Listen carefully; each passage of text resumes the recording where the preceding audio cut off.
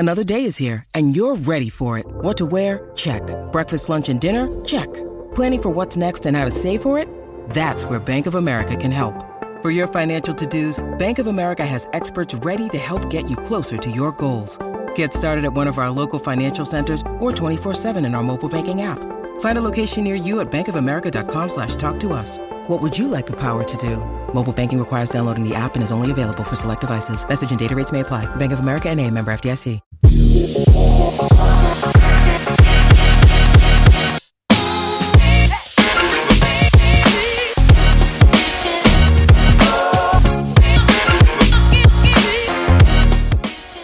Hola a todos, bienvenidos a el Pod de Cowboys. Mi nombre es Mauricio Rodríguez y como todos los lunes estamos aquí en el canal de Spotify, de iTunes, de Google Podcasts, de A2C Sports Dallas. Estamos aquí todos los lunes con un programa completamente en español, pero a lo largo de la semana también pueden escuchar mi programa de Primetime, la versión de audio. Pueden escuchar el programa de Skywalker Steel y también el podcast de Fourth and Long, donde está Steele y el ex receptor de los Dallas Cowboys, Jesse Holley. Pero bienvenidos, lunes de victoria para el equipo de los Cowboys, un juego dramático, un juego del cual hay mucho de qué hablar. Y el día de hoy vamos a hacer las cosas un poquito diferentes. Normalmente empezamos un poquito con el jugador del partido, empezamos un poquito con el momento que define el encuentro y luego nos pasamos a las preguntas. Pero hoy vamos a empezar con el momento que define el encuentro, porque estoy muy emocionado por esta jugada. Yo creo que todos ustedes también lo están. Pero primero, para aquellos que igual y no vieron el juego, los Cowboys ganaron 24-6 en un duelo en el cual la ofensiva en muy resumidas cuentas, se tardó en carburar en la primera mitad. Habiendo dicho eso, se ven bastante bien en la segunda mitad y creo que una vez ya viendo el juego con la cabeza fría, podemos hablar del buen juego que tuvo Dak Prescott, porque sí, forzó algunas jugadas en la primera mitad, buscó algunos pases profundos que no estaban ahí, quizá esa ansiedad de volver y por primera vez en más de 5 semanas estar en el emparrillado y querer hacer la jugada grande le afectó, pero después se asentó y los Cowboys tuvieron de hecho 2 series ofensivas en las cuales conectan touchdown, fueron 3 series de touchdown, de hecho, en la segunda mitad.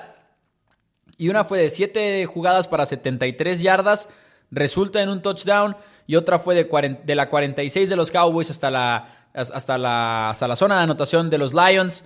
Y luego también otra serie en la cual arrancan en la 24 de los Lions. Y bueno, esa fue ya la que le puso el punto de exclamación a la victoria del equipo de los Cowboys. Pero hablemos de unos cuantos pases de Dak Prescott, el que conecta con Dalton Schultz en la jugada en la cual parece que se lesiona. Es un pase casi que perfecto. También en una finta de play action, rola Dak Prescott hacia su derecha y encuentra a CeeDee Lamb en movimiento y lo encuentra además entre 2 defensivos de los Lions. Creo que se vio bien. En cuestión de estadísticas, fue el tercer quarterback más eficiente en la NFL, yéndonos por los números de eficiencia que mide Ben Baldwin, por ejemplo. Una de las medidas más usadas ahorita para evaluar quarterbacks es esa, y es el tercer quarterback más eficiente de la semana, número 7 de la NFL. Así que lo hizo bien, la verdad. La ofensiva en pases de 15 yardas o menos completó 18 de 19 Dak Prescott. Y quería comentar eso rápidamente porque hubo mucha controversia con cómo le fue a la ofensiva de los Cowboys, y es que la ofensiva empezó muy mal. 3 despejes en las primeras 4 series ofensivas. La otra fue un gol de campo nada más. Otra fue un fumble. Entonces, sí fue una tarde medio complicada al inicio para el equipo de los Cowboys. Pero habiendo dicho eso y habiendo dado el contexto del encuentro, la defensiva es la que brilla y la defensiva es la que se va a llevar, damas y caballeros, el momento que define el encuentro. Porque llega en 2nd y 5 el equipo de los Lions a la zona roja del equipo de los Dallas Cowboys. Es 2nd y 5 por avanzar, van abajo 6 puntos por 10 en contra de los Cowboys. Le quedan 13 minutos al cuarto y si Lions concreta esta serie con un touchdown, se van arriba en el marcador.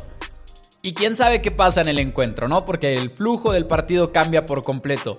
Pero es 2nd y 5, los Lions venían ya de una serie, en total, esta fue una serie de 99 yardas para... No, mentira, no fue para 99 yardas, fue para 79 yardas, perdón, del equipo de los Lions. Arrancaron en su propia 20 y estaban ya en zona roja del equipo de los Cowboys.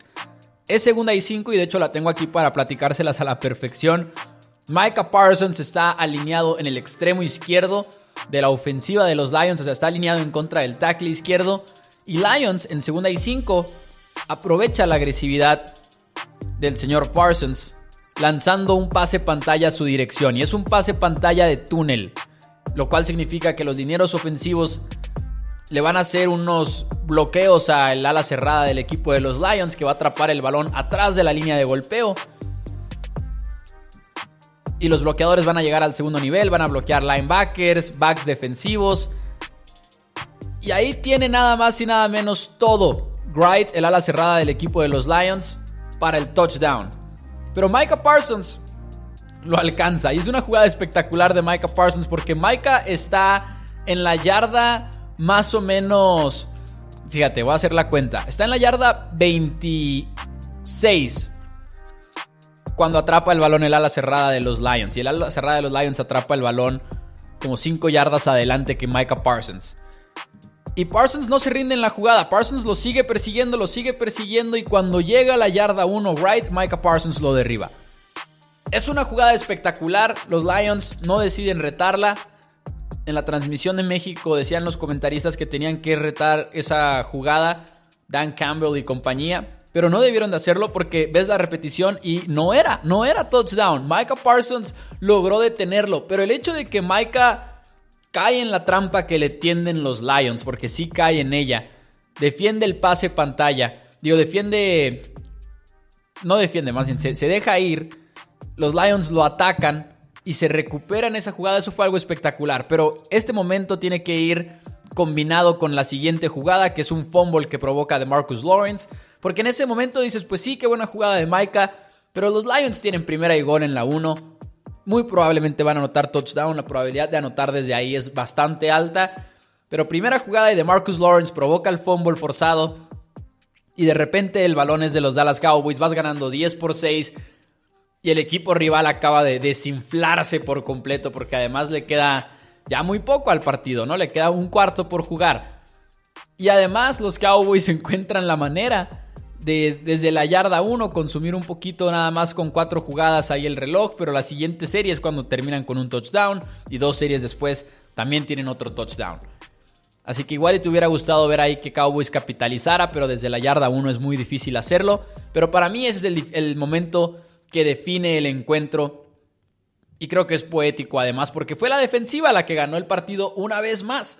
Y mis respetos a esta unidad de Dan Quinn que ha hecho las cosas diferentes, porque Micah Parsons incluso no fue utilizado como normalmente lo utilizan los Cowboys. Este es el partido en el cual, estando sano, menos ha jugado para Dallas en toda la campaña.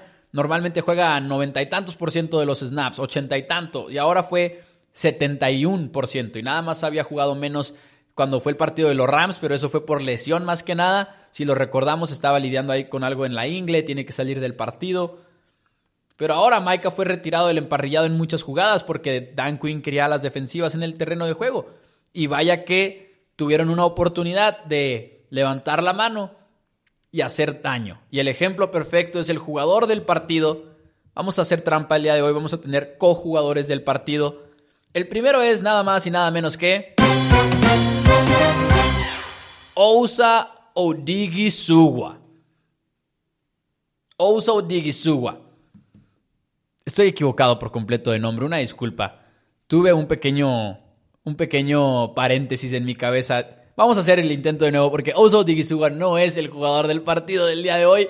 Y la verdad es que no vamos a editar el podcast porque es un paso extra y ya quiero que lo puedan escuchar todos ustedes. Así que borrémoslo de nuevo, aquí vamos. Jugador del partido, 1, 2 y 3. Sam Williams es el jugador del partido. Y lo más impresionante es que lo consigue con 14 jugadas, nada más. De hecho, no quería dárselo por el hecho de que nada más eran 14 jugadas, pero el impacto nadie lo puede negar. Con 14 jugadas en defensiva, Williams obtuvo 2 capturas al quarterback, 2 tacleadas para pérdida de yardas, Un fumble forzado que además recuperó, que fue una tremenda jugada quitándose al tackle, llegando a Jared Goff, haciendo un ángulo de 90 grados para llegar al quarterback, prácticamente arrancarle el balón y quedárselo y básicamente sellar el partido y asegurarse de que los Cowboys no iban a perder el domingo. Sam Williams además lidera al equipo con 3 stops, según los mide Pro Football Focus, y fue un juego emblemático para el novato de segunda ronda, que le está diciendo a Dan Quinn: merezco más y más tiempo de juego. Vamos a ver si se lo dan. Lo que pasa es que Cowboys tiene buenas alas defensivas, ¿no? Porque tienes a DeMarcus Lawrence, Dorrance Armstrong, y la verdad es que hay que empezar a contar a Micah Parsons como un ala defensiva en este equipo. Ya no es un linebacker. No ha habido un solo juego esta temporada y ya vamos a la semana número 8 en la que lo utilicen más como linebacker que como ala defensiva. El cambio de posición es 100% oficial para Micah. Es un cazacabezas. Interesante que cuando los Cowboys vayan a jugar contra equipos muy terrestres como lo son los Lions, quizá va a tener que jugar un poco menos, porque no cabe duda que su especialidad es el estar presionando al quarterback, específicamente a Jared Goff. Pero es una ala defensiva que es muy bueno saliendo a cobertura, lo cual hace la diferencia. Puedes confiarle una ala cerrada, puedes confiarle zonas. Lo ha hecho bien en ese sentido. Entonces, es una ala defensiva que también puede enfrentarse en marca personal o en marca de zona contra varios tipos de jugadores ofensivos. Igual y si lo pones contra un receptor abierto, pues no vas a obtener un buen resultado. Pero incluso entonces lo hemos visto en algunos momentos teniendo buenos resultados en ese tipo de escenarios.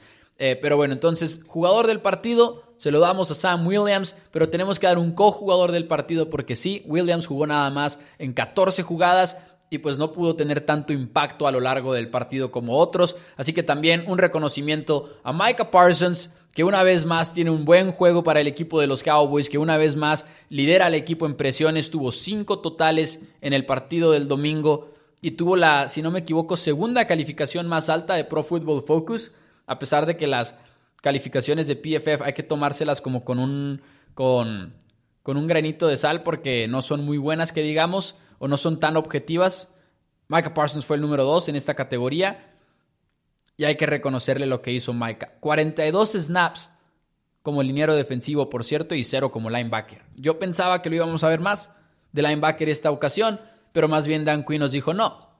Si necesito linebackers, confío en Leighton Vander Esch y confío en Anthony Barr, 2 jugadores que también se vieron bien en contra de un reto bastante difícil, como lo era este, ¿no?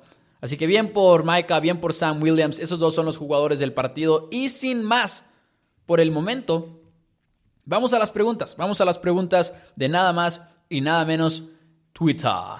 Porque por @MauNFL todas las semanas estoy abriendo un espacio para que manden sus preguntas y sean aquí, ahora sí que presentados en el programa. Y hay varias buenas el día de hoy. Voy a empezar con una de el suavecito Escamilla, que creo que es una pregunta de la cual quería hablar de todas maneras. Y dice, ¿qué tanto vamos a extrañar a Jordan Lewis? Jordan Lewis se lesionó en la jugada en la cual los Cowboys interceptan el balón. Precisamente Jordan Lewis es quien lo hace. En Twitter hice un análisis de la jugada porque creo que fue una presión diseñada a la perfección la que termina provocando este robo de balón. Pero creo que Jordan Lewis, damas y caballeros, está siendo muy, muy insultado por el equipo de los Dallas Cowboys, por la afición más que nada. Es lo que quiero decir. Porque Lewis se va a extrañar y mucho. Te pones a ver los números y Jordan Lewis es uno de los jugadores que defienden por dentro, que defienden el interior, que más resultados obtienen en cualquier día de juego. Y más que eso, es un jugador que no le queda mal a los Cowboys. Dallas juega mucha cobertura personal, Dallas hace muchas cosas con sus cornerbacks interiores. Y Jordan Lewis hay veces que ni siquiera es buscado por la ofensiva contraria. De hecho, es de los jugadores que por cada snap que juega tiene menos pases lanzados a su dirección. O sea que en promedio los equipos buscan menos, por así decirlo. Está en el top 10, top 5 en la NFL más o menos en esta categoría, según las estadísticas. Y veo a la afición de los Cowboys muy confiada con que DaRon Bland es incluso una mejora por encima de Jordan Lewis. Eso para mí es una falta de respeto en este momento para Jordan Lewis. Porque igual y DaRon Bland es bueno, se vio bien en pretemporada, estoy emocionado también por su futuro. Pero Jordan Lewis ha sido un titular en la NFL ya por múltiples años. Y por lo menos por los 2 años en los cuales la defensiva de Dan Quinn ha recibido todo tipo de elogios, Jordan Lewis ha sido el cornerback interior. Y en la NFL eso es importante cuando ves que muchos de los receptores número 1 de la liga se la pasan adentro también. Devante Adams se la pasa adentro. Cooper Kupp se la vive adentro también. Stephon Diggs, CeeDee Lamb. Así que yo creo que eso es una baja muy sensible. Jordan Lewis va a estar fuera por toda la temporada y creo que se va a extrañar y se va a extrañar mucho. Había una pregunta de hecho similar en la cual decía Fausto, ¿qué jugador irías a buscar para reforzar en el deadline para la baja de Jordan Lewis, DaRon Bland o Joseph? Va a ser DaRon Bland. Va a ser DaRon Bland en cuanto a las opciones internas. Y en cuanto a las opciones externas, no sé si Cowboys vaya a buscar a alguien. Hay varios jugadores que podrían llamar la atención, pero yo creo que si traes a alguien en el deadline, a un cornerback, lo traes para que sea profundidad. Creo que igual los Cowboys intentarían primero que las cosas funcionen con DaRon Bland. Las 7 jugadas, por cierto, que Jordan Lewis ya no pudo jugar, todas fueron con DaRon Bland. El problema es que encontrar un cornerback que se adapte específicamente a todo lo que quieres hacer en la defensiva de Dan Quinn no es tan fácil. No es tan fácil traer a alguien que se adapte de inmediato. Hay equipos que sí van a vender algunos cornerbacks internos, por ejemplo, podría ser Chris Boyd del equipo de los Vikings. Creo que funcionaría en ese tipo de rol. Pero la pregunta es, ¿vas a vender si eres Vikings cuando vas tan bien y cuando tienes una oportunidad de ir a ganar la división? Sobre todo con todo lo que han batallado los Packers. Yo creo que a quien traigas, si es que traes a alguien, es por la profundidad y no tanto para jugar en la temporada 2022. Gracias a Fausto, gracias a el suavecito ese Camilla por sus preguntas. Raúl Reyes, ¿habrá algo de agencia libre antes del cierre? ¿Cómo ves el futuro de Zeke terminando el año? ¿Crees que renegocien su contrato? Empiezo a creer que Zeke no se va a ninguna parte después de 2022. Lo ha hecho muy bien este año y creo que hemos llegado al punto en el cual los Cowboys nos están dando lo que queríamos en ese sentido. Queríamos balance en la posición de corredor. Creo que están haciendo un excelente trabajo encontrando el punto perfecto de Tony Pollard y de Ezekiel Elliott. Recordemos que Pollard no puede estar ahí todo el tiempo porque no es tan bueno protegiendo el pase. Y las defensivas en la NFL van a explotar eso. Si Tony Pollard empezara a jugar el 100% de las jugadas ofensivas, les aseguro que los Cowboys enfrentarían muchas más presiones en el sentido de jugadas de blitz, 5 defensivos o más, sobre todo presiones que forcen al corredor a tomar una decisión. Y creo que se la vivirían explotando esa debilidad.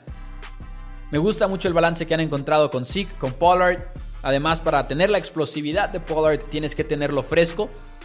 Otra escapada ahora, por cierto, que me encantó que utilizaron ahí algo que los Lions utilizaron también en contra de Seahawks. Y una jugada que apunté cuando estaba analizando el partido y dije, eso fue bastante genial, incluso tuiteé al respecto. Que tiene la línea ofensiva y el tackle, enseguida del tackle está el ala cerrada. E insertan a un receptor entre los dos. Y obviamente el espacio es muy pequeño, pero le estás agregando un hueco extra a tu ofensiva. Y la defensiva se tiene que comunicar de inmediato para saber quién tiene cada gap y quién se va a encargar de cada hueco, ¿no? Y los Cowboys lo usaron. Si ven la repetición, fíjense en el movimiento de Noah Brown. Y eso resulta en una jugada explosiva de parte de Tony Pollard. Me encantó. Quiero hacer un video de eso, por cierto, más tarde en la semana. Dice por acá Eduardo, con la lesión de Lewis será necesario esto es lo que comentábamos también de Jordan Lewis. Dice, wide receiver sigue siendo una prioridad o estamos bien. A mí me gustaría un receptor, no les voy a mentir. Me gustaría un DJ Moore, me gustaría un Elijah Moore, un Kendrick Bourne quizá también de los Patriots. Me gustaría mucho un receptor en Dallas. Sí creo que debería de ser una prioridad. Pero creo que los Cowboys están muy confiados con los que tienen. Decepcionante lo de Jalen Tolbert, eso sí.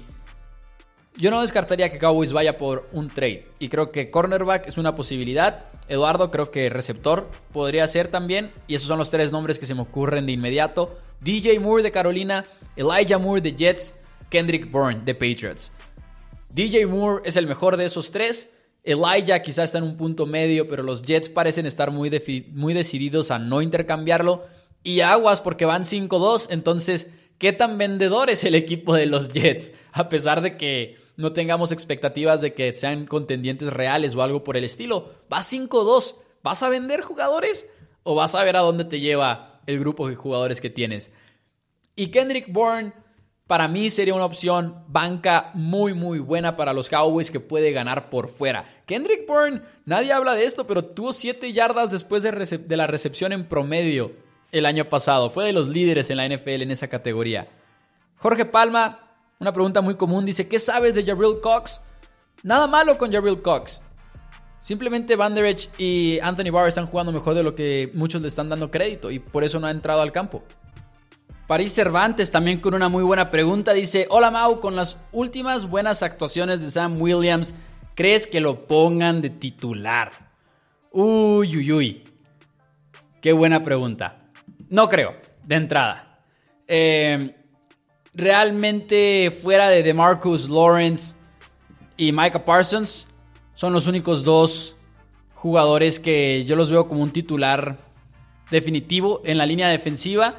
Pero, estoy ahorita intentando abrir precisamente la cuenta de snaps de cada jugador de los Dallas Cowboys hasta el momento. Y en defensiva, Sam Williams tiene nada más 21% de participación. Si quieren contexto, DeMarcus Lawrence tiene el 61% y Dorance Armstrong tiene el 52% de participación. Eso es lo que creo que va a cambiar. Creo que vamos a empezar a ver un poquito más de Sam Williams, que no ha jugado en más del... Bueno, de hecho contra Rams tuvo 40% de las jugadas Sam Williams. Creo que vamos a verlo cada vez más. No creo que lo veamos ya más que a Dorance Armstrong ni nada por el estilo. Puedes tener una rotación muy muy sana entre Armstrong y Sam Williams, sin embargo. Y eso es rotación entre comillas, porque la línea defensiva de Dallas no es una unidad tradicional en la cual sea Lawrence y Parsons de un lado y Armstrong y Fowler, que también merece mucho tiempo de juego, del otro, y Sam Williams, sino que todos se mueven por todos lados. Y Armstrong puede jugar por dentro, lo mismo que Lawrence. Williams puede jugar por dentro. Simple y sencillamente creo que vamos a verlo un poquito más. Eliu Varela, ¿quién es el rival a vencer de lo que queda de temporada? Tiene que ser el invicto. En la nacional tiene que ser el invicto. En la americana son los Chiefs y son los Bills. Y en la NFL en general también. En la nacional tiene que ser Filadelfia sí o sí. Rams, Bucaneros, Packers. Todos sin cumplir expectativas. Todos viéndose mal. Ni siquiera es que no estén cumpliendo expectativas. Es que se están viendo mal. Así que yo creo que son Eagles. Mejor equipo ahorita en la NFL en cuanto a roster, probablemente en la discusión. Jalen Hurts se ha visto bien, tienen respuestas para todo, es una muy buena línea ofensiva. Así que sí, Eagles es mi respuesta ahí. Y Víctor Baños con otra pregunta de Jordan Lewis dice, ¿sería en relación a la lesión de Jordan Lewis ir por alguien en cambio o jugártela con lo que tienes en casa? Yo creo, como comentábamos ahorita, que puede haber un canje, pero si lo hay, creo que es por profundidad. Creo que Cowboys va a buscar en casa para el que va a reemplazarlo, como el titular. Y creo que va a ser una mezcla de Deron Bland. Y creo que también vamos a ver a jugadores safeties, sea Israel Mukuamu, por ejemplo, en algunas cuantas situaciones. Porque Mukuamu es safety, pero es versátil y los Cowboys lo han utilizado como nickel en algunas situaciones. Y también podríamos ver muchos paquetes de 3 safeties, por ejemplo, que es algo que le gusta a Dan Quinn de por sí. Así que eso sería lo que yo creo en este momento de la lesión de Jordan Lewis. Alex Ortiz dice, no hay pregunta nada más. No, Jordan Lewis. Y ahí lo tienen. Son todas las preguntas que hay antes de que terminara de grabar este podcast. Muchísimas gracias a todos por acompañarme el día de hoy en ADC Sports Dallas, en este programa que se llama El Pod de Cowboys. Háganme un favor, denle un review de 5 estrellas. Si están escuchando en iTunes, si están escuchando en Spotify. Y si los dejan escribir algo y tienen tiempo, digan que les encanta el Pod de Cowboys. Muchas gracias, amigos de ADC Sports Dallas. Nos vemos el próximo lunes aquí en el mismo lugar. Nos escuchamos más bien. Los Cowboys ganaron, van 5-2 y hay muchos motivos por los cuales estar contentos. Gracias y adiós.